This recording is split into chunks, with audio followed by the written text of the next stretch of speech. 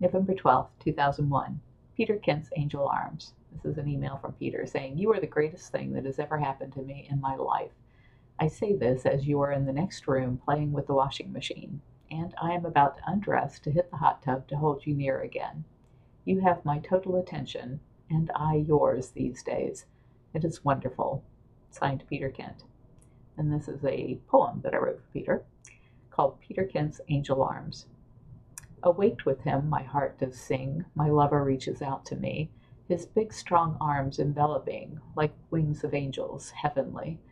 I'm safe within his warm embrace, no fear of him nor outside harm can reach me in this happy place that he provides, so safe and warm. He holds me close, and yet I know his love's not the possessive kind, and when it's time that I must go, he'll let me out my day to find. Because he knows my love is true, and knows my heart to him is reigned, these precious hours will carry through until I'm in his arms again. For Peter Kent, by Carol Lewis.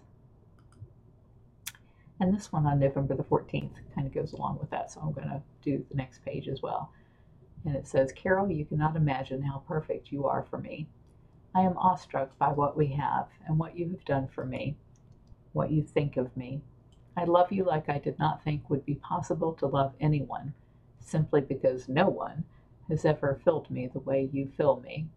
You were a person like no one I have ever met. You are a miracle, and I am very happy to be sharing all that we share. I love what we are doing each evening, and I know that it will not change. Last night was one in a million, and it will repeat itself over and over. It will be so terrific sharing the holidays with you, tasting you each evening. Thank you for this great poem. Now, get to work. Love, Peter Kent." And then I have like a note from me, dated the same date, that says, "Peter Kent," and you might wonder why I put in Peter Kent, Peter Kent. I always put people's first name and last name. It's because when I'm searching from my diary, which is thousands of pages, there's a lot of people that have similar names, so I need to search by a full name.